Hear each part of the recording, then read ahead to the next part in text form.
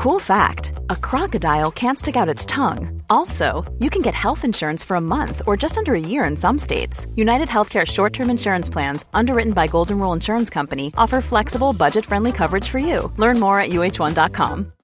Millions of people have lost weight with personalized plans from Noom. Like Evan, who can't stand salads and still lost 50 pounds. Salads generally for most people are the easy button, right? For me, that wasn't an option. I never really was a salad guy. That's just not who I am. But Noom worked for me. Get your personalized plan today at Noom.com. Real Noom user compensated to provide their story. In 4 weeks, the typical Noom user can expect to lose 1 to 2 pounds per week. Individual results may vary. Real spoilers powered by ReviewSTL.com. Warning, the following film discussion will ruin the ending of any movie you haven't seen. Example, Bruce Willis is dead at the end of The Sixth Sense. See how I ruined it for you? Just like that. Here are a few more. Silent breed is people! I am your father. Get it? Real spoilers. You've been warned. Broadcasting from the lush but not lavish studios located in the basement of the O'Keefe Institute for Advanced Film Snarkitude, this is Real Spoilers, episode 578, Scooby-Doo, the live-action adventure. Just a different... There's so many things you could be talking about when you say... There's so many. When you say Scooby-Doo, so I'm just trying to clarify. So I guess let's go around the table and everyone can introduce themselves. This is Joe. This is Kevin. And this is Tom. Quick shameless plugs. Don't forget, we're available on Apple Podcasts or wherever you get your podcasts. Be sure and subscribe so you never miss an episode. And, of course, check out our Facebook page, facebook.com/realspoilers. While you're there, like the page and join the group. And, of course, Patreon, patreon.com/realspoilers, where for $5 a month you get all sorts of bonus content and the joy of helping us out. So, anyway, there's all that. Scooby-Doo. So, Kevin had never seen this. No. Yeah. So tell me about that, Kevin. How did that happen? Well, I think I was in high school, and I just think, like, during high school, I just wasn't going to watch a live-action Scooby-Doo kids movie that was clearly aimed at children, you know? I was doing other things, activities, going to parties, and, I mean, it completely missed my radar. So what's it mean that I saw it and I was 32? I don't know. I don't know. Like, to me, this movie is a pure kids movie. Like, I don't think that this... I don't think this is... You know that there's an R-rated cut of this film. Yep. I mean, I could see that. I just, like, to me... I don't know. To me, this doesn't seem like if I were to see an ad for this, I think, again, like when I was in high school, I had no interest in it. Like, I feel like this is a kid's movie, and I don't feel like it appeals to adults. I guess it did. I don't know. To me, it didn't make much sense. Yeah, it had a strong appeal to, like, the Gen X crowd. Like, we grew up with it, and it was to see a live action version of it, and a very well done live action version of it. I mean, honestly, like, looking at it, you know, now almost 50. My only complaint is just, you know, the technological limitations of the day is that Scooby looks a little wonky, you know?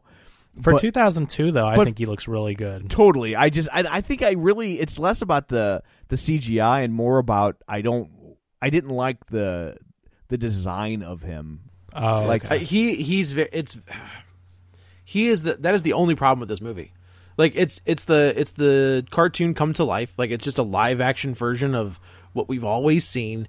But man, all of the CG in this movie is real bad. It's just, but I mean, I don't know. I think it's 2002. Bad like, I get in it. 2020. Yeah, I mean, it's 18 years ago. I don't think at the time people were saying it's horrible CG. I'm not saying people were like, oh my God, it's the best CG ever. But, like, again, kids movie, I think it's pretty detailed for a 2002 kids movie. I mean, this movie had a budget of $84 million. So $84 million in 2002 is a lot of money. But that's a lot of money. But yeah, like, I know you can see if you know, like, you can see that this movie was originally intended to be edgier than it was, without question. There are lots of like little moments or jokes that were maybe intended to be one thing that they kind of had to re-edit. they say bitch in this movie. Yeah. Yep. It's a Scooby-Doo movie. Like I was. They say I was floored. scrote. They say scrote. I They didn't do catch say that scrote. one. I just to say that- a curse Shaggy word like says that it, in a right? Scooby-Doo movie blew my mind. And that flashback with Scrappy Doo in the van, he says, "You guys Yeah. don't have the scrote to handle it." But yeah, I could definitely okay, so as a fan of James Gunn, and I've seen a lot of his early work, you can tell this movie's a James Gunn movie. Yeah, totally. You absolutely it can. is- Like now, having seen lots of other at the time, he was not a known quantity. But now that I am familiar with his work, you can totally see it. But it's also like he's what makes this movie work. I firmly believe that. Not that it wasn't well casted and performed, but like its foundation is built on a love of Scooby-Doo. Sure. And I think the fact that this was an R-rated movie that they pared back into a kids movie actually ended up being inadvertently very beneficial to the film. Like I think that it has those little moments. Like there's a scene where they cut to Scooby and Shaggy in the Mystery Machine, and you see all this smoke, and then it pans down, and they're grilling in the van, right? Right. But like your first thought is like, oh, the Shaggy's getting high, you know? That was my first thought, where I was Right. just like, what are we doing here? And my guess is that there's a version of this movie where that's exactly what was taking place, you know? And Wow. and I know that they had to use CGI to cover up cleavage. Did they? They yeah. actually covered it up? Because, Yeah, wow. believe it or not, there was some that got that was because there's a lot of cleavage in this movie. I mean, that's another thing where I was just like, whoa, the two of them, like, I was not expecting that at all from a Scooby-Doo movie. Yeah, totally. And Isla Fisher, is that how you say Isla? Yeah, Isla. It's so weird to see her. First of all, she's not a redhead, and her character name is Mary Jane. Right, which Like, clearly what? was I'm sure there were lots of jokes about Shaggy loving Mary Jane or something, you know. Yeah. And so like Why did they make her blonde though to be a character named Mary Jane and like she's a redhead? That's so weird. Well, because Daphne's a redhead. I think they just didn't want to. Oh, they didn't want to compete. Okay. Is my Okay. guess is that, you know, in that way there's You're right. Yeah, clear delineation. You're right. That makes total sense. I just thought, what a strange thing. I mean, obviously people didn't know Isla Fisher back then, but now it's like she's known to be one of those famous redheads. Yeah, totally. But I also think that like it's kind of this perfect James Gunn marriage in that like he certainly is no prude and can enjoy a dirty joke or a drug joke or whatnot. Oh, certainly. But he does have I think a real and legitimate love for Scooby-Doo. Like he's roughly my age, so I'm sure he grew up watching all this as a kid, just like me. He grew up a couple blocks from me, right? Yeah. And so, you know, like there's no way he didn't grow up watching and loving Scooby-Doo because our media choices were so limited. You know? Yeah, no, he definitely, you can tell, he clearly has a love for Scooby-Doo and an equal hatred for Scrappy-Doo. Yeah, and a lot of people have a hatred for Scrappy-Doo. Even though when he came on the show, it kind of did boost the ratings, a lot of people cannot stand Scrappy-Doo to the point that Rowan Atkinson's role was originally offered to Tim Curry, and he turned it down when he found out Scrappy-Doo was going to be in the picture. But I guess, did they not reveal the plot point to him? Like, I don't know, because the usage of Scrappy-Doo, I don't like Scrappy-Doo either, but the usage of Scrappy-Doo in this movie is beyond brilliant. Like I don't know that I've ever seen a kids movie with a better twist. Oh, I've never seen a kids movie that based on a property where they will demolish a character. Like, so, okay, let's just get out. I mean, this is real spoilers, and if you haven't seen 2002 Scooby-Doo, I mean, I hadn't, so I get it if you haven't, but you've had plenty of time. Yeah. Yeah. So the villain of the movie, you know, the pull off the mask and who's the villain is Scrappy-Doo. Like, yes, that Scrappy-Doo, Scooby's nephew. I was blown away by this because, first of all, I'm like, okay, why? What is happening here? And second of all, they treat him like garbage. Like, his character is the most despicable, unlikable little piece of garbage ever. And so I'm like, my first reaction after watching this movie was like, James Gunn, who is the writer, you know, Guardians of the Galaxy 1 and 2 director, writer, James Gunn, that one. Yeah, he wrote this movie. And I'm like, he hates Scrappy-Doo. So I Googled it. I just Googled James Gunn Scrappy-Doo because I'm like, I need an explanation for this.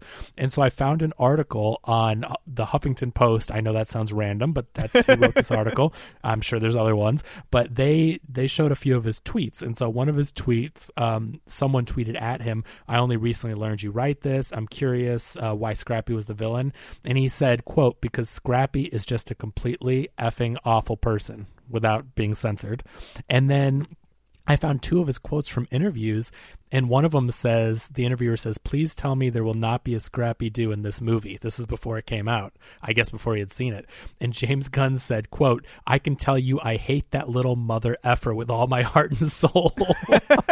Well, if you watch the original Scooby and Scrappy shows, like Scrappy was just a and he was always messing things up. But not as a kid, I liked him. I not thought it was funny. He didn't mess things up in a lovable way, the way Shaggy and Scooby Doo, or way. But it made Scooby and Shaggy into the competent heroes, which I thought was funny because Scooby and Scrappy are Scooby and Shaggy are the ones that really don't ever get anything right and luck into it. And now you've got this little dog like, let me at him, puppy power, and they have to save him. I thought it was funny. I think because they had to amp it up so much for him to. For Shaggy and Scooby to be able to be the voice of reason, that it was over the top, and a lot of people just couldn't stand it. And I mean, I remember as a kid watching it and just being like, "Oh my god!"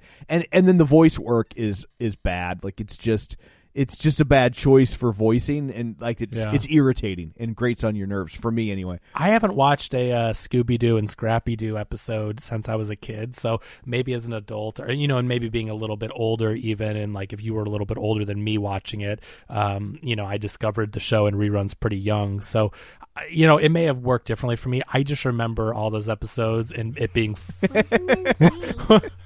There's Gwen. Gwen has decided to join the... Can you say hi? Yeah. Hey, do you like Scooby-Doo? Yeah. Yeah? Did you watch the movie? I just watched Aurora. Oh, you watched Aurora? Yeah. Yeah. Did we watch Scooby-Doo yesterday? Yeah. Who's your favorite character on Scooby-Doo?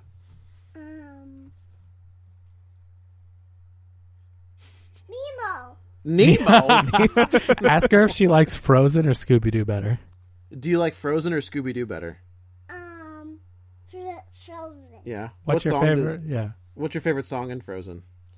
I don't know. What's your favorite? You sing it all the time. What's the one we listen to in the car the most? Into the Unknown. Into the Unknown. Yeah. Yeah. Do you like the one by Elsa or the one by the boy? Boy and Elsa. Boy and Elsa. Yeah. All right, you gotta head upstairs because I gotta finish this podcast. No, I'm gonna do it. No, you can't sit down here. Okay. That was easy. She's adorable. Hey, bye. Mwah. How did you make such a cute kid, Joe? I'm not responsible. Well, I'm only half responsible. Do you not know how that happens, Kevin? Do you not know? Yeah, you've got two of them, just like I do. No, her face looks just like you, though. I don't think that one looks like me at all. When she was smiling and looking at the camera, you can tell for sure. I want to drill down on the fact that Kevin thinks it looks just like you, and he thought she was adorable. Well, the voice, he's not wrong. I just want to point that out. So that's funny. All right, where are we? We were talking about James Gunn and Scrappy-Doo and the hatred of Scrappy-Doo and why people hate him and why they're right to. Because he sucks. Yeah, he's the worst. Because he sucks. He's the cousin Oliver of he Scooby-Doo. Really is. Like, you know what? And I get trying to like give another character. You want Scooby-Doo. I think Scooby-Doo at that point had kind of run its course at that point, so they were trying to like do something different. And man, that character sucked because they got rid of everybody else. Yeah, the ratings had slipped on Scooby-Doo cartoons, and so they wanted to bring in something, I guess, new and cute and to try and juice the ratings, and so Scrappy-Doo was the answer, and it did work. I mean, ratings went up. That's why you saw Scrappy-Doo stick around for as long as he did. But yeah, and this is the period where you start to see less of Fred and Daphne and Velma, and it focuses more on Shaggy and Scooby, and then Scrappy, and then I believe you get, I think Daphne shows back up for a while in different. There's a whole. Oh, does she? There's a whole bunch of series of Scooby-Doo. Like Scooby-Doo gets pretty convoluted because it's not just one show that ran. Like it would be, it's like the original one was Scooby-Doo Where Are You, which had like, I think like 23 episodes over 2 seasons, and then it became, I don't know, I think it just became Scooby-Doo for a little while, and then so you have all these different Scooby-Doo, and the 13 Ghosts of Scooby-Doo, and A Pup Named Scooby-Doo. I love Scooby the and Scrappy. 13 Ghosts with Vincent Price. Yeah, that's a good one. There are there's so many different kind of incarnations with little to any concern for continuity. Yeah, but I guess you didn't need, that's to me. You didn't need it. Yeah. You could just do Scooby-Doo shows. Yeah. Absolutely. But I think Scrappy is in this movie is interesting because as we've said, there's an R-rated version of this movie, and then Warner Brothers got cold feet in terms of like they didn't want to just completely kind of destroy the property for kids. Right. And I think they knew that they were going to have a difficult time differentiating that, like, this isn't a kid's movie, because it looked very much like a kid's movie, right? And this is coming on the heels of the Brady Bunch movie, which was not That's R. right. There is that whole nostalgia period right now happening in but live action stuff, isn't there? But it was like this nostalgia period where you would take these properties but like kind of put this modern spin on them, and and like that first Brady Bunch movie I think is a blast, and not just I because enjoy that one. It has a cameo. No, it's very good, and not just because there's a cameo from the Monkees, but it's Gary. It's Gary Cole. Yeah, That's I mean, what it is.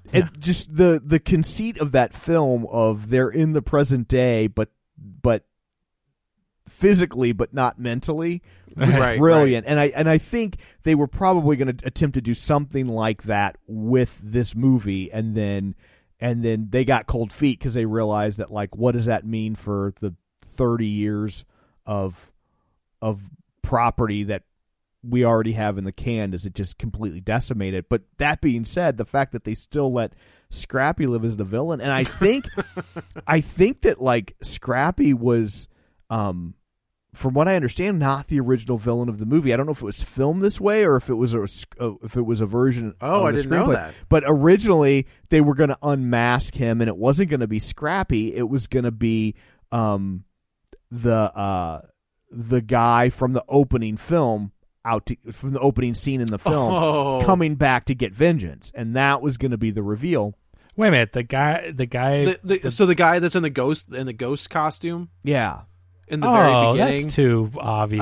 I think Scrappy Doo was the way to go. Yeah, Scrappy Doo. That's what makes this movie go from being like moderately entertaining to really good. Yeah, and especially when the way they handle the flashback of Scrappy, like you just assume. I mean, I remember when I saw it the first time, it was just a one-off joke about, oh yeah, and we did this thing for a little bit and it was bad, and they make fun of it, and then that, like, I just thought it was just a throwaway gag, So like, when it circles back around and lands on him being the villain for the whole movie, I just thought it was genius. It's crazy to look at James Gunn and like look at his writing credits prior to.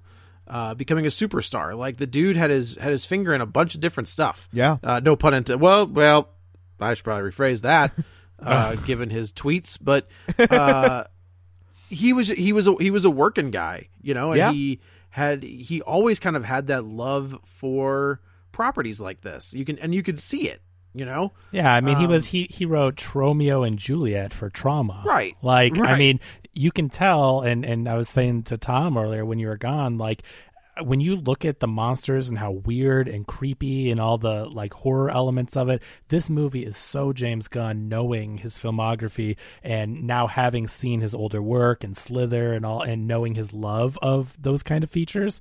It's all over it. And I think he was a really interesting choice to write this movie, not only because of the love like that we talked about for the property growing up, but I mean, for someone to make a movie this creepy and weird and have it be a kid's movie, like, to find that balance. I mean, we obviously know he's got the writing chops, so I think it was a really interesting choice that paid off for them. I would argue that if James Gunn didn't write this movie, it might have gone unreleased.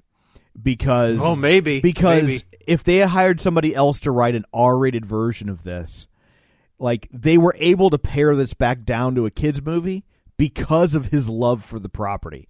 Like that love for the property is there, and that respect for the characters are there. Even if he did, raunch it up or whatever he had to do to get the R. Even if he did have some jokes at their expense, or he made Shaggy smoke pot or whatnot. I think if he hadn't written this movie and still had a core love and respect for what makes Scooby-Doo work, like they wouldn't have been able to flip this from an R movie to a PG movie. Yeah. And when they got cold feet, they would have either had to just plow ahead and hope for the best, or they would have just had to can the whole thing and start over. Yeah, you've got to have the substance there. You have to have, to be able to pare it back, you've got to have the stuff that makes a Scooby-Doo movie and not just raunchy jokes. Yeah. I wonder, like, was it filmed as rated? Like, is there a rated R cut that exists? According to James Gunn, there is a rated R cut of this movie that exists. Coming to HBO Max. Yeah, summer I know, 2021. Right? That'd be great. Yeah. But they, why not, right? Yeah. But yeah, so I mean, and clearly with some of the costume design, oh, buddy, they were going for more. And there was a scene where Daphne and Velma were supposed to kiss. That like with the scene, Cruel Intentions style. So the scene later where the spirit, their personalities. Oh, sure. And then the way to get them to swap back, they had to kiss. God, that's hilarious. Sure, that makes sense. But I don't remember if it didn't get filmed or if it got filmed in Cannes. I just picture Sarah Michelle Gellar saying, "I'm not doing this again." Yeah, like I already did this. I did this in Cruel Intentions. I'm not doing it again. Totally. But yeah, I will say Linda Cardellini. I've had a crush on her since Freaks and Geeks, and like I forgot. It had been, this was, so I was working at Blockbuster. I started there in 2000. So this was like at the very beginning of my Blockbuster career. And at that point, I was just renting stuff to rent stuff. Like you get we got like 6 free rentals a week. Sure. And you're just like, I guess I'm doing this. And I remember picking this up and, Buffy the Vampire Slayer, I think was still going on. Maybe. Or maybe it had just ended. Yeah, I don't Either know. way, like Sarah Michelle Gellar was still very front and center in pop culture. Freddie Prinze Jr. I think this is where they met. Yeah, I believe so.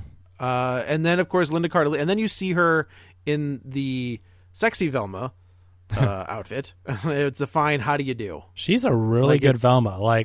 She's a great Velma. She's great, a very good. Yeah, great casting. I didn't really like Freddie Prinze Jr. as Fred. I think that his characterization was a little off, and I don't know. I didn't really like him in the role that much, but I thought all the others were good. He's a big dope, right? Like he's just kind of like Fred's always. I guess he's not usually dope, that. though. Yeah, he's not usually that stupid. So I don't like his characterization in this that much.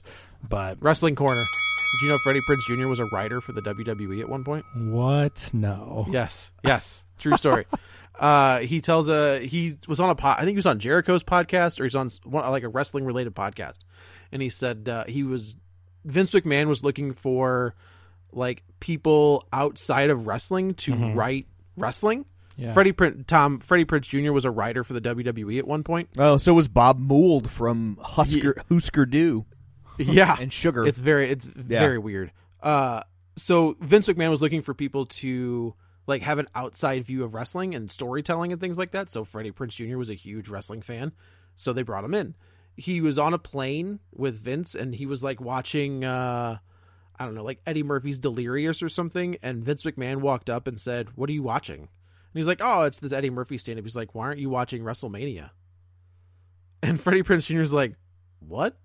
He's like, "Why aren't you watching WrestleMania? You have the network or whatever." And he was like, I don't know. Like, I just wanted to watch something different. He was like, "Why?" And Freddie Prinze Jr. he's like, at that moment, I realized he's insane. and he doesn't have any idea of what's happening outside of the WWE bubble. Like 24/7, he lives 24/7. Yeah. He lives in that world, and he's so like when you say I'd like to watch Spider-Man or I'd like to watch something, he's like, well, why wouldn't you watch Raw from 1996? Well, if you think about how many stories and characters and that they have to put on several shows every week and a pay-per-view every month, like there's just so much to concern yourself with because that really is its own universe. Like I could get how you would live in that world if you had to constantly, like you don't have time to worry about other stuff. No, but I always find it funny that Freddie Prinze Jr. was a writer at WWE. Yeah, but you also hired him because he does have that outside experience. You know what I mean? Correct. So let him have it. What was it? What did his dad? His dad was an actor, right? His dad was a stand-up comedian. Okay. And had a huge hit sitcom called Chico and the Man. Sure. Yeah. And then committed suicide. At the peak heavy of that downer. show's popularity. And well, I mean, yeah. If Seinfeld has taught us anything, you go out on top. Oh, gotcha. Yeah. So yeah, no, it was very sad, and he was and then they tried to continue that show for a season or two without him because it was such a hit, and so Chico and the Man, and the man was played by the actor who played the grandfather in Willy Wonka and the Chocolate Factory. The worst character in that whole movie. Yeah, and But Freddie Prinze was, I mean, just a huge stand-up. He's, kind of one of those Cinderella stories of he was on Carson and he killed on Carson and basically had a development deal at NBC the next day. Like, it was one of those times when Carson kind of anointed somebody. Like, if you were stand-up on Carson, if he came over and talked to you, you did really well. But if he called you over to the couch, it was called going to panel. If you went to panel, it was basically like... You're a made man. You're a made man. You're going to have a sitcom. You're going to have a movie deal. Like you're, Wow. And so... Isn't that crazy how much power that talk show had? Like that's crazy. But you know what? That's like, it's so weird now that you think of the day of pop culture and viral videos that we live in, where John Krasinski can make a YouTube video and they're basically like, just for fun. Let's have a bidding war on the idea of like, there's been 50 other shows that show clips from things. Like just the fact that this one became popular and definitely owes its success to John Krasinski. Well, I posted when you posted that story on the Real Spoilers page that like WTBS had a show for almost a decade called Good News, and it aired I think on Sunday mornings, and it was basically just here are good stories from around the world, so not everything's so negative, and it ran from like 83 to 91, something like that. So how does he just make like? I mean, it's not an. I mean, even if that. I mean, that's a really close title and concept, but like. I mean, the Soup and Tosh.0, I mean, showing clips, all he's doing is showing good clips. So it's I think that goes to the power of Krasinski at this point. For real. Like I don't say that in jest. Like that dude did that just as for fun. Maybe. Right? Like he's stuck in his house with his wife. I don't think he planned on it being a multi-million-dollar deal. I mean, I think I think people really enjoyed it and it was really fun for people. But part of me has to think that, I mean, they're not stupid. I mean, these are both actors and they've got pull in Hollywood. Part of me thinks that when, they kind of know what it means when a movie star is going to make a YouTube series, and especially when those millions of hits roll in. Maybe it was that first one. Maybe he sees the results of that first one. He's like, oh, I got something here. We've got something. Yeah. But I mean, good for him. I just the thing is that I truly believe that the power of that show lied with Krasinski, and to have someone else host it. I'm not saying it can't be good, but it's his charisma and charm that, I mean, people like Krasinski. He's Jim from The Office. Mm-hmm. Like, he's a good dude. He's going to be too busy being Reed Richards. But take him out of that equation. I just don't think that you can just put anyone in there. So we'll see what happens. Yeah, you can't really do that show with Dwight. Yeah. It'd be funny. Yeah. So this one, like I said, it's basically, it's weird. It's eerie how similar this is to Scoob. Like, it's the exact same plot as the one we just talked about. And like Kevin said, it's funny how people pooped all over Scoob but love this one when it's the exact same thing. It's very similar as far as the gang. Like, when I watch Scooby-Doo, I'm watching for the mystery gang, and I think it kind of surprised me when they had their little kerfluffle in Scoob, and then I watched this movie and I'm like, oh my god, they did the same thing in this one. I really was surprised that they did that in this one, and then also there were complaints because I'm like, they did the same thing. Why are you? But right, you see this a lot in movies where they they need some sort of conflict, and so they break up the team, and I don't like it. I think it works here moderately well because they get them back together pretty quick, but like I've never been a fan of that. But even here though, they're not really together. They right. get them in the same area, but they're at odds until the very end. Right. No, that's true. And I will say for some reason it works better here than in most movies that attempt that. But I think it's because Shaggy and Scooby never they have like a tiff, right. But as soon as Scooby's in trouble, Shaggy takes off. Yeah. After Scooby, like there's never a moment where Shaggy is kind of crapping on Scooby. Like those two characters together are all, no matter what, they're together. Right. Where I feel like in Scoob, that was not the case. Like they did go their separate ways, and Shaggy was kind of a douche to Scoob. But this one does not have that. Like they have the fight with Isla Fisher, not Amy Adams. And then as soon as Scooby falls down a well, Shaggy goes after him. Right. Yeah, that falling out does not last at all. Not at all. Not. And even the fight itself is very funny.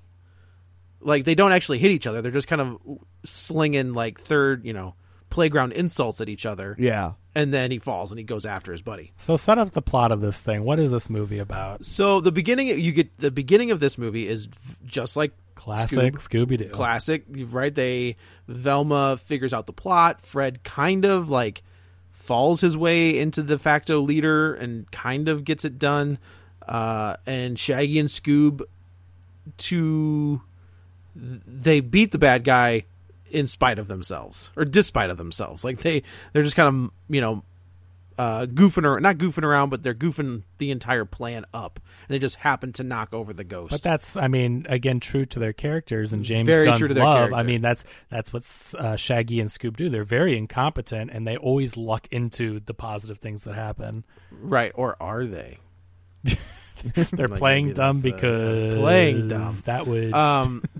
Yeah. So the fans show up and the press shows up, and Fred kind of takes credit for everything, and pisses off Velma, and Daphne is always kind of the girl that gets caught, and they all kind of, Shaggy tries to step up and say, look, we're all part of the, like we're Hot Fudge Sundae or, pastrami or whatever, because Shaggy eats weird stuff because he's high all the time. And just that, like that comparison to the Hot Fudge Sundae makes Velma say, that's it, I'm done. And they all kind of quit. And they all walk away. See, everybody walks away like except this. for Shaggy and Scoob. I like this concept because he's deconstructing these characters that have been around for 40 years or whatever at the time, and it's so true, right? Like Fred is the handsome voice of the team, and he always is the one that you feel is like the leader and takes the credit. And then it's like Daphne. It seems like all she has to offer is to be the damsel in distress, and Velma's the smart one but doesn't get the credit. And Scoob and Shaggy, as goofy as they are, they do a lot to capture people, but they don't really get credit. And so I like that James Gunn took this series, and instead of just making a silly kids movie that's just like slapstick, and not there aren't those elements, but instead of just like translating the cartoon to live action, he deconstructs the characters, and then he also separates them so that they can grow and find their strengths, and when they come back together you can realize what makes the team work. Correct. So then we flash forward 2 years. We get a very not subtle weed joke to Shaggy and Scooby sitting in the mystery machine with smoke coming out the top, and of course they go into the van and they're like barbecuing inside the That's van. a good adult joke, like a very good parent joke, because parents get it, but kids are not going to be like, what are they doing in there? They're going to see them cooking and they're going to go, oh, they were cooking, right? Like they're cooking. Exactly. That's a smart. Would you call that a double entendre? Double entendres are normally dirty, but it's a joke that works on two levels. Yeah, and it's so the Casey Kasem issue. What's that? Was that he wanted a bunch of different stuff for Shaggy, right? So Casey Kasem became a vegetarian, so Shaggy was supposed to eat. So Casey stopped voicing Shaggy in 1995, right? Because they basically forced him to record a Burger King commercial, and he's a vegan, and so he returned to the role in 2002. But part of the contract negotiation was that Shaggy had to become a vegan. So during this time, all the sandwiches that you see Shaggy eating are not meat-based sandwiches. Even in this one. So even though at this point, Matthew Lillard is playing him on the big screen, but Casey Kasem is still the voice of Shaggy in the cartoons and will remain the voice of Shaggy until 2009. And they're just like, wait, we got another guy that's not as demanding, that sounds just like him? Yeah. Oh, okay. Right. So they had to make sure Shaggy was still a vegetarian in this, or Casey Kasem's contract would be null and void. And so that's why you see two references to his vegetarianism, which is when they're grilling, he's going on and on about how good this vegetarian burger or whatever it is he's making. It was eggplant. It was grilled eggplant. That's what it was. Yeah. And then later we learn that the Scooby snacks that they're eating are vegetarian because Mary Jane on the plane makes a point of saying they're so good and they're vegetarian. So yeah. So two references to it. Yeah. Interesting. Right. I didn't. I remember you talking about that at some point, and I'd never, followed that in real time. But man, that is just so weird. Like, I get it, dude. Like, if you want to be a vegan or vegetarian, I mean, more power to you. But this is a cartoon character. Like, I don't think that you can apply. That would be like, an actor playing a hitman and being like, well, he can't kill people because I'm against murder. So yeah, I you know what I mean? Like, you're playing a character, there's a million examples. Like, I don't know that necessarily is a sound thing, but Well, don't worry, because they got Matthew Lillard to be the voice for a while. Yeah. So then they're approached by a guy who wants them to come to like Mystery Island and solve the mystery on this island. And of course, Shaggy and Scooby are like, absolutely not. We're not doing it. I do like that he's like, we'll pay you. He's like, not really a big thing on like material items. He's like, all that you can eat. And he's like, all right, I'll do it. That's a funny joke too, with the, oh, here's all this money. Dude, that's not really our thing. And food gets him. I mean, again, true to the character. Oh, okay. Yeah, I mean, sure. It's ridiculous and it's silly, but this is a living cartoon. So it really plays well with the characterization. So we get to the airport, and of course we see Velma and Fred, who haven't seen each other in 2 years, and it becomes very apparent that, and we see Daphne arguing about how many carry-ons she can take with her onto the plane. Just a note to the listeners here, we found out that the recording computer on Tom's end shut down, so he is rebooting. Joe and I will carry on with this very scholarly, in-depth conversation about Scooby-Doo, and Scooby-Doo. Wait to be rejoined. That's right. So all of the mystery team is back together, sort of. They don't want to be around each other, and they all kind of decide. Velma, Fred, and Daphne all decide we're going to solve this mystery by ourselves. And of course, Shaggy is trying as he might to get the band back together. They all. I thought it was really, just funny at the airport. They haven't seen each other in 2 years, and they all start showing up. And then Shaggy's like, "Oh, hey, you got the invite to the island too," and he's all happy, and they're all just like, "What are you guys doing here?" Gross.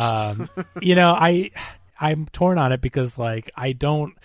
As a fan of the original series, again, I want to see them doing their thing, but I do have to give them credit for James Gunn for allowing them to split apart and grow and come back together. And I guess at the time it would have seemed like a really innovative idea, and of course he was first.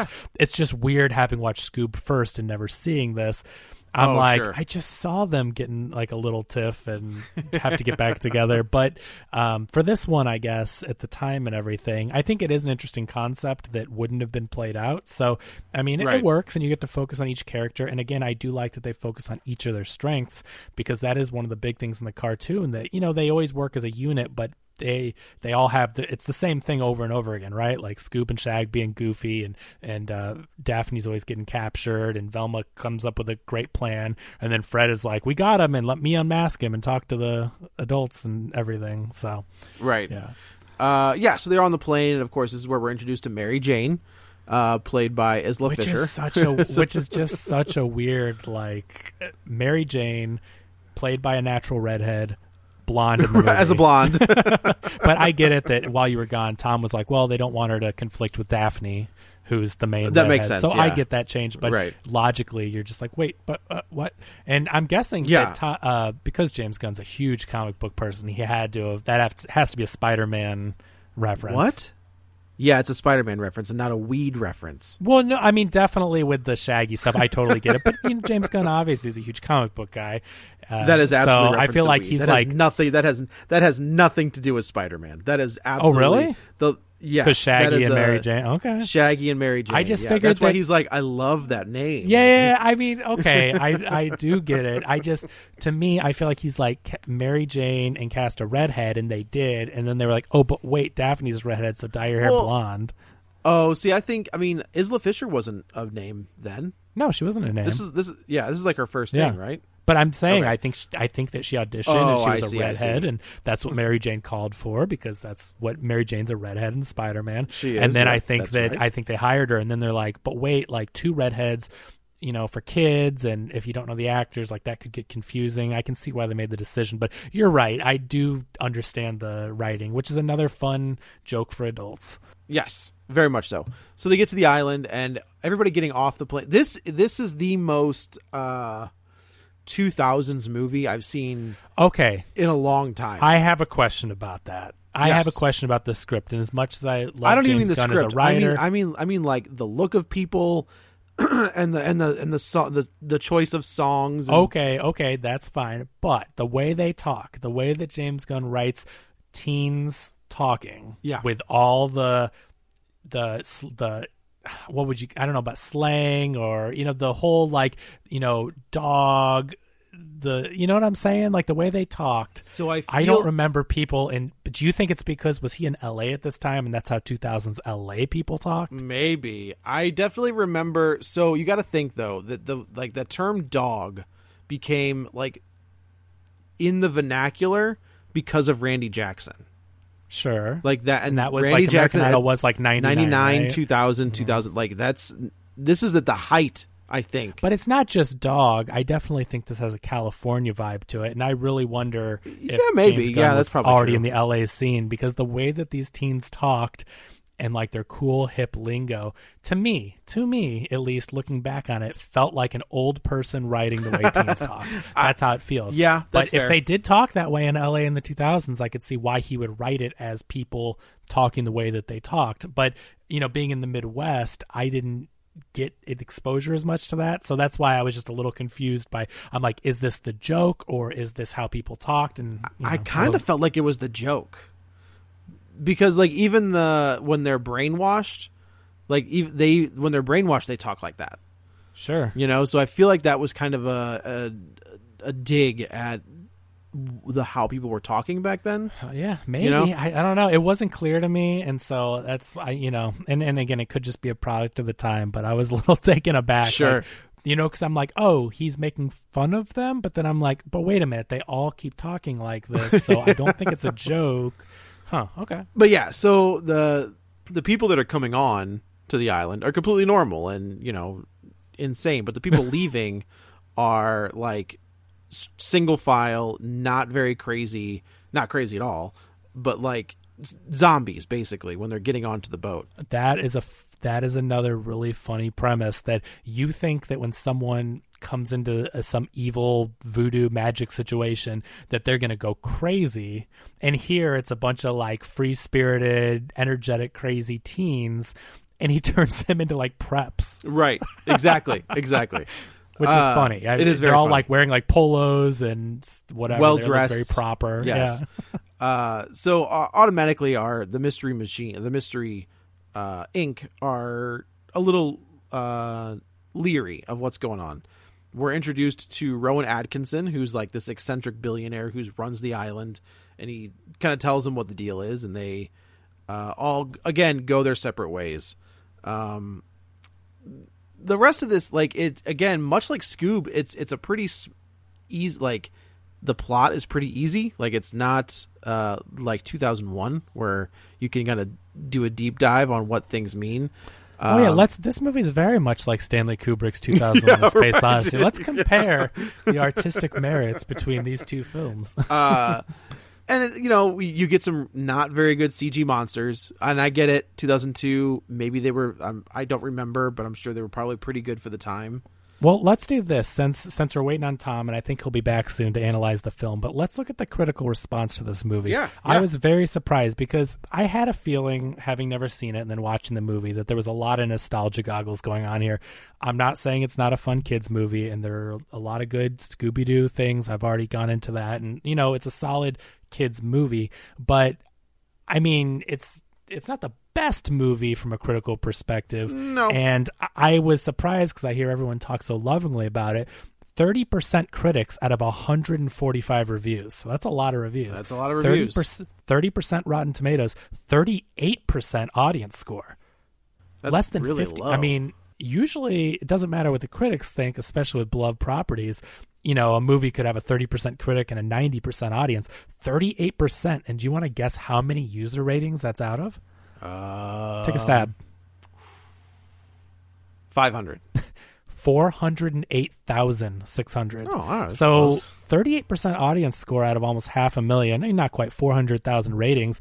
I mean, I don't think this movie is as good or beloved as the small segment of people remember it. Again, like if you grew up with it, or if you were Tom's age and you loved the property and you thought it was cool to see a live action or whatever, like I get it. But I think outside of that, the more young adult crowd that grew up with it, and it just didn't seem like that well of a received movie. It's not a good movie. That's what I'm saying. Right? It's a fun movie. Yes, it's a fun movie. Exactly. I had a good time. I enjoy this movie, but it's not a good, quote unquote, good movie. It ticks all those boxes that you want a Scooby-Doo movie to tick. It throws enough not so subversive adult humor at you to keep the adults entertained. Right. It's just I don't know what people expect from a Scooby-Doo movie at this point. Right. Even back in 2002, what do you want? What do you want from this? I think that's where you have to draw the line. And again, we've seen a lot of amazing kids movie. Of course, Disney for decades now has been pushing the medium. Pixar, especially with the themes and how many great movies they make for kids and adults. So we're not saying it's impossible, but you're also talking about a very silly slapstick cartoon. And right. Scooby-Doo, at its heart, is about a group of teens and their talking dog that solve ghost mysteries. So if you're going to try to tell me that are you going to try to get Stanley Kubrick to direct Scooby-Doo and make it this amazing... Give me a David Fincher Scooby-Doo movie. Right? So again, I'm not trying to downplay this. I'm not trying to downplay the movie. And if you love it, that's great. And we obviously have a lot of positives to say about it. But at the end of the day, to your point, Joe, what are you as an audience or as a critic expecting? You have to realize this is a kids movie about a talking dog, and exactly. Are there fun jokes and entertaining stuff to laugh at, stuff to thrill you, good special effects, and the creature stuff I thought was really good. So that's why I was so taken aback, because people talk about this so lovingly, but it looks like at the time people really, really dismissed this movie and were pretty harsh on it. So yeah. I think it's just interesting to show that they're doing the same thing with Scoob now, and that's a really good-looking CG and really fun movie. It just goes to show you how harsh people are on kids' movies, right? Right, and it's just kind of like, I feel like superhero movies are kind of in the same boat at this point, where if something isn't exactly what you want, within reason, right? Like we bag on the DC stuff because it's not very good. But it's not because it's not what I want. It's because it's not very good. Yeah. Everybody raises hell. And it's like, you have to be able to go into a movie objectively and look at it for what it is, right? Like if I'm going to an Ice Age movie, my expectations are really low. Just because I get it. So when you're coming in, I even think those movies are fun. They are, but right? my point is, you're not getting a Pixar movie. That's a good point, exactly. When you go to Ice Age, or when you go to one of those movies, you're not expecting to get that. And so I'm a big proponent of judging a movie and critiquing it based on what it sets out to do. And I think a lot of people like to judge film on the same level, the same playing field. But, it's just like when you say like it's a different ball game, it's a different sport. Like there's different leagues in sports, Well, there's yeah, different... you can't. It's when you, let's say, I don't know, you can't compare The Godfather to Taken. Right. Why would you? Why would you ever put those two in the same category? Right. That's not even, you can't do that, right? But can you enjoy both? Of course. Can they both have good, but they're different types of movies. Right. You have to kind of subcompartmentalize them. And this movie is another one of those where it's like, is this a fun kids movie? Yes. Does it pay homage and tribute? Yes. I don't know what these, like here, real quick, let me read a couple of these from the top critics, okay? So 31 top critics reviewed, and then the others critics are out there. And Richard Roper, so this is his excerpt. The acting is stiff, the story lacks all trace of wit, the sets look like they were borrowed from Gilligan's Island, and the CGI Scooby might as well be the worst special effects creation of the year. I mean, okay, you know what? He's not wrong. Like his assessment is correct, but at the same time, like, it's Scooby-Doo. Scooby-Doo is like the Gilligan's Island of cartoons. Kinda. You know? Like, it's silly and zany, and I mean, it came up in the same type of like time period and comedy. So yeah, I guess to that point then, if we're gonna drill down on it, it's like, are you gonna try to make Scooby-Doo into this huge, serious, like, Oscar-winning sets and designs, or are you going to just like make a silly movie with bright colors and creatures and a talking dog? Yeah, it's an interesting argument. I don't know. But yeah, I think we'll just say history always seems to repeat itself with kids movies, and it's a little mind-boggling to me at times when people are so harsh on kids movies. Where right. I can admit there are really good kids movies, and there are kids movies that transcend, but there are also very serviceable ones. And I will tell you, if you scroll through some of these streaming platforms like Netflix, Amazon, there are some whack kids movies that you're just like, what is this? And so then they come out with something like this, which I think is like in the middle. It's not Pixar, but it's not this other garbage they churn out. And I think you have to recognize it for what it is. For what it is, yeah. And so yeah, just to finish this off, our team ends up getting back together. And just as they get back together, we lose actually our three members. We lose Velma, Fred, and Daphne. They all kind of join in with this cult, and it's up to Shaggy. We should say what's taking them all. Like, the island has this mystery to it, and you're kind of led to believe, like, is it going to be Rowan Atkinson? Is it going to be a person in a mask? But they actually go a different route, and James Gunn wrote it to be a real, like, spiritual cult demonic type thing. That like the powers are possessing these people. They're able to like take their spirits out, and they're replacing them with demons. And so our main characters actually have all their spirits sucked out, and it's just Scoob and Shag, right? That's it. That's all that's left. And Shaggy stumbles upon like the Cauldron of Souls is basically what this thing is. Yeah. And he like plucks out his friends, of course, and that was funny. Back. It's very funny. I really liked the idea. I mean, the CG is a little wonky, I will have to admit that, but when he picks up the heads, that joke where he picks up the rando, I thought was great. That's a great gag. Sorry, I'm looking for my friend. He grabbed a different one, and the guy is like, "Oh, thank you so much for saving me." And he's like, "Yeah, actually, I'm looking for my friends," and puts them back. That's a great joke. So now Shaggy releases our other three heroes, and we all meet back up. And I do like that when they start fighting this island, Shaggy, I feel like Shaggy's smoked so much weed that he is immune to like. So Isla Fisher ends up being possessed, which is, I got to tell you, the scene where she gets hit in the face and her face moves. Super creepy, huh? Right? Super creepy. That whole, I don't know if it was like a funhouse or whatever they're in when they're in that demonic, crazy creature area. The practical effects are really good, and the imagery is super creepy. Yep. Now I can see, knowing this now, that there was a rated R cut and it was intended to be like that. You can really see it because James Gunn had experience. He grew up loving that type of like horror and rated R type of violent creature stuff, and this imagery is really, really adult. Like, I would not expect to see any of that in a kid's movie. No, never. And like her face is like off to the side, and she pulls the skin, and like pops it back. It's all CG, but it's not practical. Yeah. But she it like pops back into place and she smiles. Yeah. So they end up having the big fight in the bowels of this island.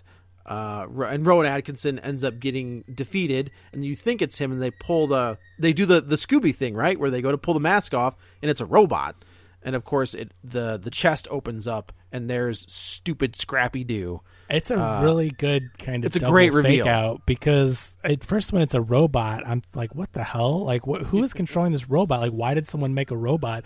And then they do that, and you saw the little flashback to where they did set it up that Scrappy was a jerk, and then I really never thought about it again. I thought it was a weird gag. Did you notice there's a scene where Rowan Atkinson like scratches the back of his ear like a dog?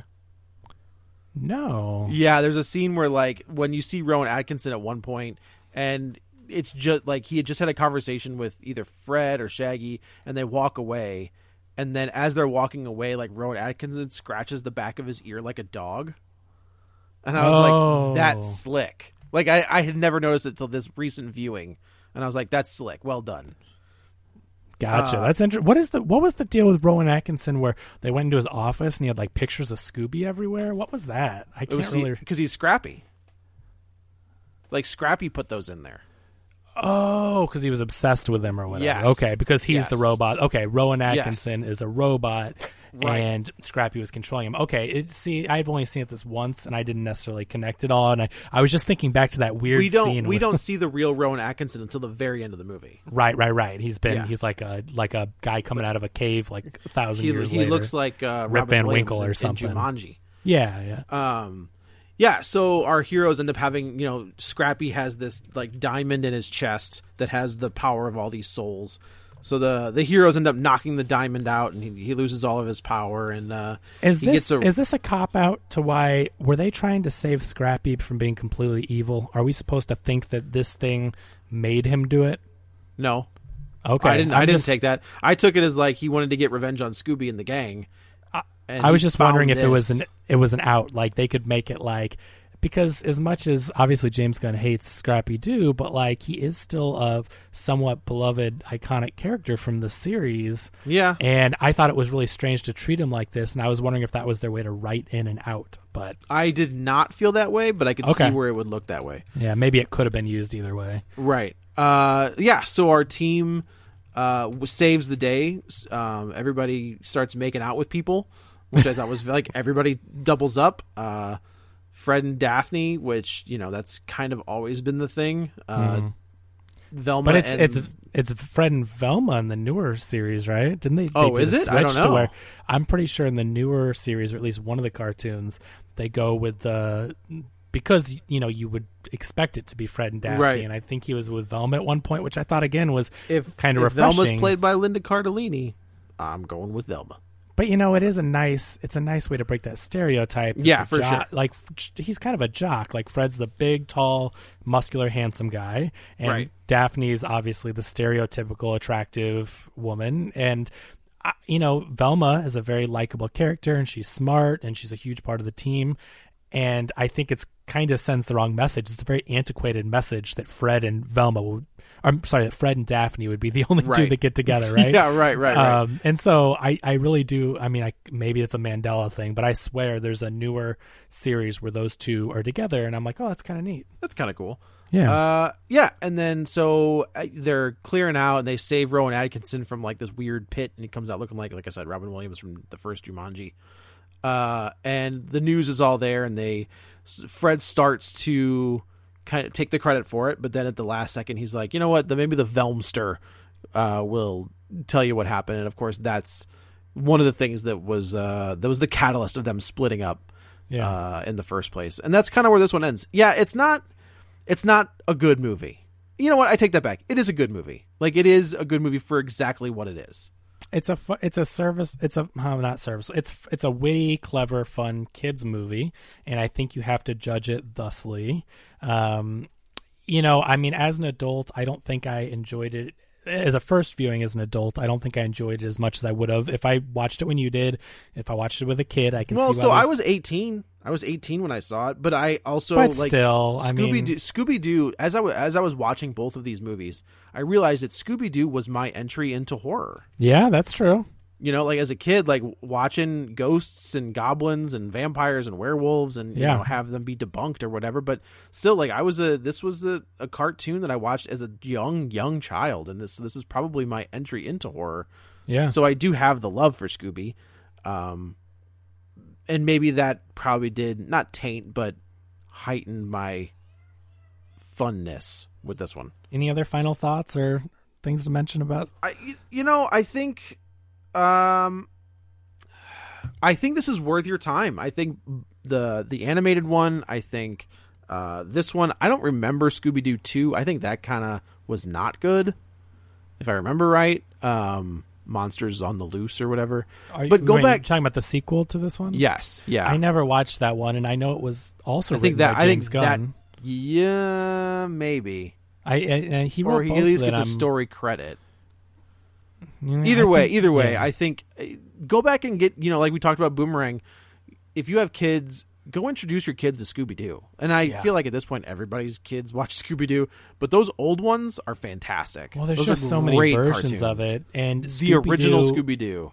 Like we talked about earlier, and I don't know, maybe it was on the last one, but there's so many iterations, as Joe mentioned. I mean, this is the Hanna-Barbera cash cow. They are milking it for television series, movies. They do straight to DVD movies, comic books. One or two of them a year, comic books. I mean, it is a beloved property, and they're continuing to crank out content. Some of it's really good, some of it's so-so. But, I mean, they've been really smart in the way that they've ingrained it into pop culture, where they have Scooby-Doo. I mean, from the beginning, think about Scooby-Doo meets the Harlem Globetrotters, Scooby-Doo meets Batman and Robin, which is my favorite Scooby-Doo of all time. The Three Stooges. Right, and then now not the good ones, but those the Three Stooges. But now, and they've just carried that forward, and Scooby-Doo meets The Undertaker, and Scooby-Doo meets John Cena, and they mix them in with things to stay current, but you also still get that Scooby-Doo formula that you love. So many generations are able to enjoy Scooby-Doo in all these formats, and I think still today, I think Scoob is a testament to it. Although there's a lot of people that aren't giving it a shot, go listen to that episode. Oh, wait, I saw the clip out. Oh, hey, you get it? Hey! So, what'd I miss? Well, Tom just wouldn't let us do an episode without him, so. All right, Tom, just in time for you to do the outro. So we just wrapped it up and kind of gave our final thoughts. Do you want to give your summary and final thoughts on the Scooby-Doo movie? I think nothing says more about when this movie was made than the fact that we see Sugar Ray for like 45 minutes. I did say this is the most 2000s movie I've seen in a long time. I think even Sugar Ray was done by 2002. I think you're right. Yeah, it was Sugar Ray, Outkast, Simple Plan. Like that's what was on this soundtrack. I was like, oh boy, this is very early 2000s. They were like, who's on Warner Brothers Records that needs a boost? Can we get Smash Mouth? No, you can get Sugar Ray though. Close enough. Yeah. Let me ask you, Tom, before we get your final thoughts, which I would like since we didn't get a lot of your stuff on the back half here.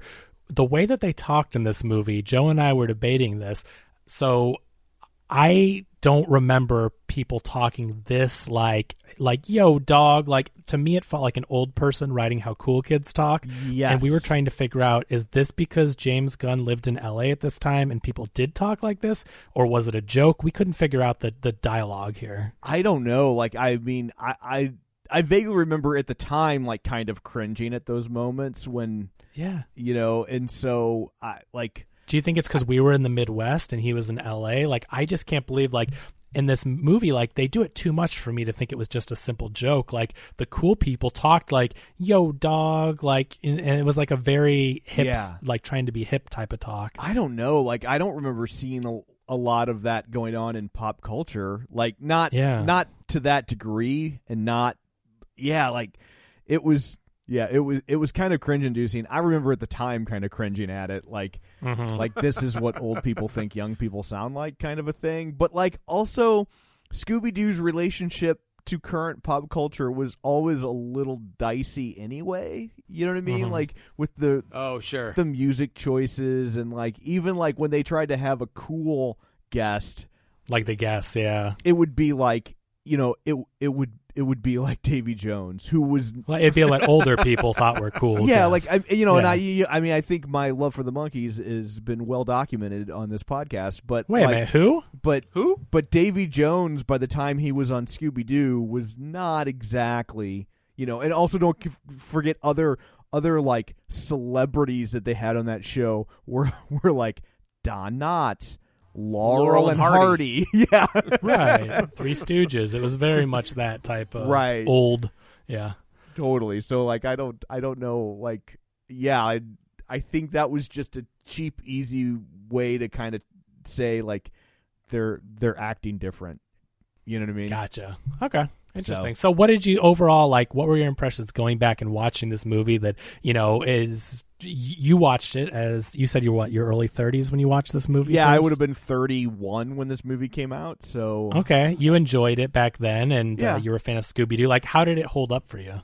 I thought it held up pretty well. Like, I think and honestly, I think that the two things that really make this movie hold up can all fall to very these two things, which is the screenplay by James Gunn, which works and has a real story and has a real love of the characters, but also knows where the weaknesses are and can kind of poke fun without being mean or undermining the property, and that's a very difficult line to walk.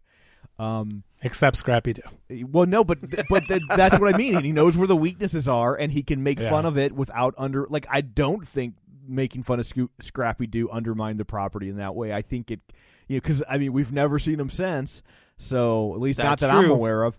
And I think the other thing is the performance of Matthew Lillard. I mean, Matthew Lillard is Shaggy incarnate. He is the Word made flesh. Yeah.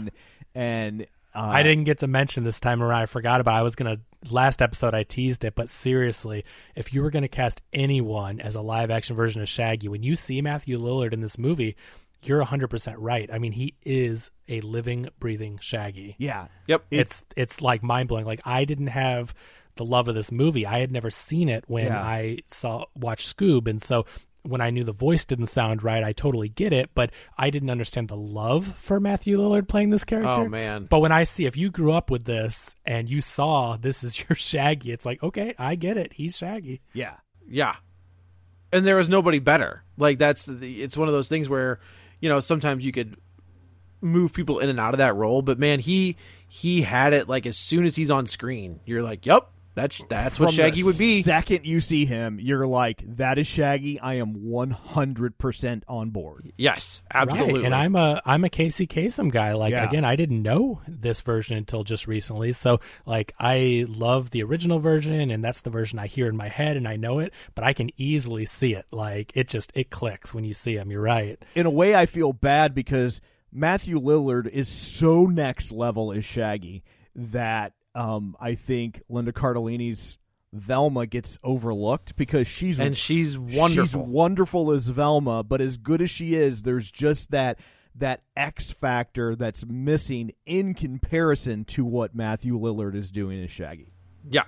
Yeah, I think Freddie Prinze Jr. and Sarah Michelle Gellar are there. They're I fine. think they're serviceable. Yeah. I don't think they're doing anything with the characters that like warrants writing home about. But in fairness, those are also the two most bland characters in Scooby-Doo. So they're pretty difficult to do very much with, or like there's nothing iconic about how Fred sounds or about how Daphne sounds, not in the same way that there is for Shaggy, Scooby, and Velma. So they're I mean, Daphne is hot. They got that right. They did get that right. But and I guess if you like Freddie Prinze Jr., I guess he is too. Yeah. So. And 2002, Freddie Prinze Jr. he was a big thing. Because Fred's supposed to be like a muscular, tall, jock kind of guy. And so I guess, Freddie Prinze is pretty lean, but I guess he was a heartthrob though. So he had a moment. Get that casting for the time, right? Yeah. Mm-hmm. But anyway, I think Matthew Lillard not enough good things can be said about his performance as Shaggy. It's really sad when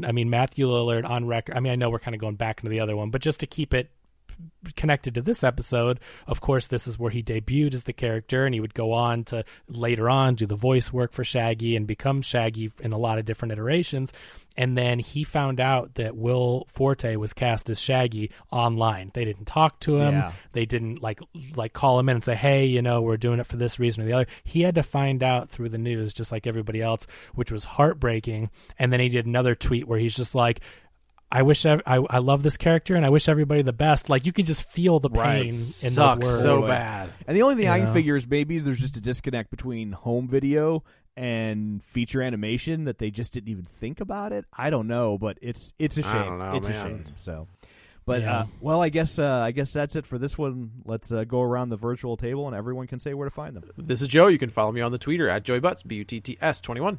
This is Kevin. Follow me on Twitter at Kevin R. Brackett. And this is Tom. You can follow me on Twitter at Roger Kubert or on Facebook at facebook.com/Tom O'Keefe. You can find the show online, facebook.com/Real Spoilers. While you're there, like the page, join the group, subscribe wherever you're getting your podcasts from so you never miss an episode, and check out our Patreon, patreon.com/Real Spoilers. So I'm not sure. I guess next week maybe a return to Misbegotten Sequels. Yeah, I don't know. I mean, yeah, there's some streaming stuff, and Kevin and I kind of already landed on something. If you just wanted, I'm good on this. If you want to tease, let's do that next week. We will return to our series on Misbegotten Sequels, and we will tackle Gremlins and Gremlins 2. Yeah! So that's what you have to look forward to get a little homework so you can get caught up. So thanks for tuning in, and until next time, the real Shaggy eats meat. I like it. What's your Scooby-Doo? We're coming after you. You're gonna solve that mystery. I see you, Scooby-Doo. The trail leads back to you. What's your Scooby-Doo? What's your Scooby-Doo? We're gonna follow you. You're gonna solve that mystery. We see you, Scooby-Doo. We're coming after you. What's your Scooby-Doo? Don't look back. You may find another clue. Even when we're on a budget, we still deserve nice things. Quince is a place to scoop up stunning high-end goods for 50 to 80% less than similar brands. They have buttery soft cashmere sweaters starting at $50, luxurious Italian leather bags, and so much more. Plus, Quince only works with factories that use safe, ethical, and responsible manufacturing. Get the high-end goods you'll love without the high price tag with Quince. Go to quince.com/style for free shipping and 365-day returns. Even when we're on a budget, we still deserve nice things. Quince is a place to scoop up stunning high-end goods for 50 to 80% less than similar brands. They have buttery soft cashmere sweaters starting at $50, luxurious Italian leather bags, and so much more. Plus, Quince only works with factories that use safe, ethical, and responsible manufacturing. Get the high-end goods you'll love without the high price tag with Quince. Go to quince.com/style for free shipping and 365-day returns.